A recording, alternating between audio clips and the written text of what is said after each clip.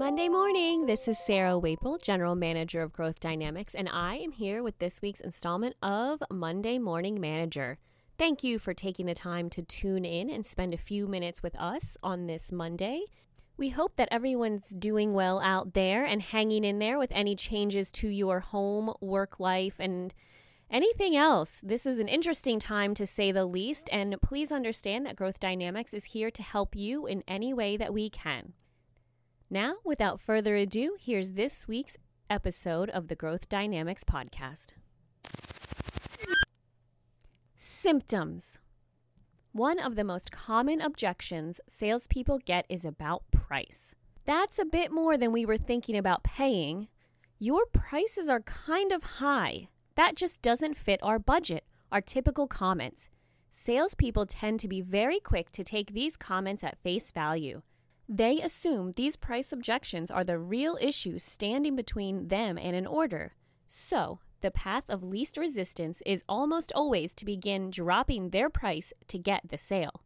And, more often than not, once the price issue has been resolved, more resistance comes to the surface. Diagnosis.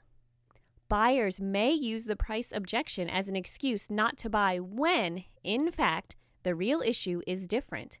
Think about your own buying experiences. You've probably said on more than one occasion, "That's more than I wanted to spend," when what you really meant was it doesn't have the functionality you were looking for, or the style just wasn't right. Or maybe because you had no real conviction the solution will work, and even under the best circumstances, you probably wouldn't buy it. Sometimes price resistance is real, and sometimes it's just a smokescreen. Your job is to figure out the truth. This is called selling.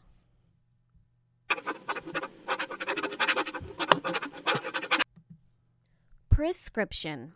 The first thing you must do when you hear price resistance is to make sure that that's the real issue. You want to isolate it so that you don't have to deal with any other issues later on. So, ask this question. I don't know why this is, but typically when we hear the price is too high, it's something else in the proposal that someone didn't like and not necessarily the price. Is that the case here? Now, the prospect has two alternatives. They can tell you what the real issue is, or they can say that everything else is fine and it really is just about price. If it's something other than price, you must deal with that. If it really is price, you should find out how far apart you are and determine whether or not you want to be responsive. Assuming you have some flexibility, ask them what would happen if you were able to reach an agreement on price. If their answer is anything other than, "We'll have a deal," you need to do more qualifying or consider walking. Isolating the objection is very important so you can deal with the real issues.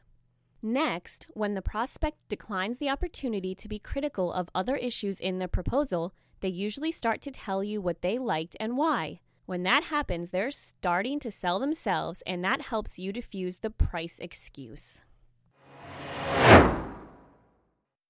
Critical thinking. Right now, there are many factors that could be at play with decision makers. Economy, budgets, supply chain worries, and of course, price.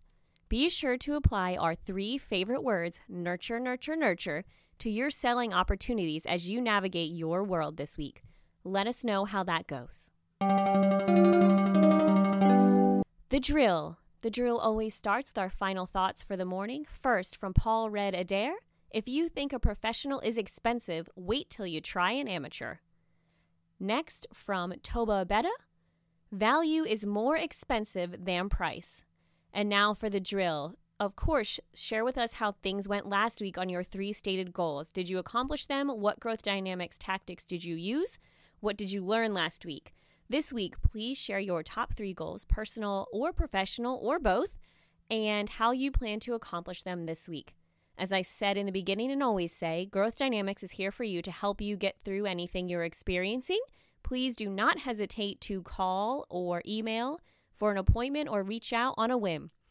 If you are going to give us a call, please be sure to reach Charlie or Sarah on their cell phones. Our office is currently closed. We can't be in there, but we can take your call on our cell phones. Now go out there and make this week the best one yet.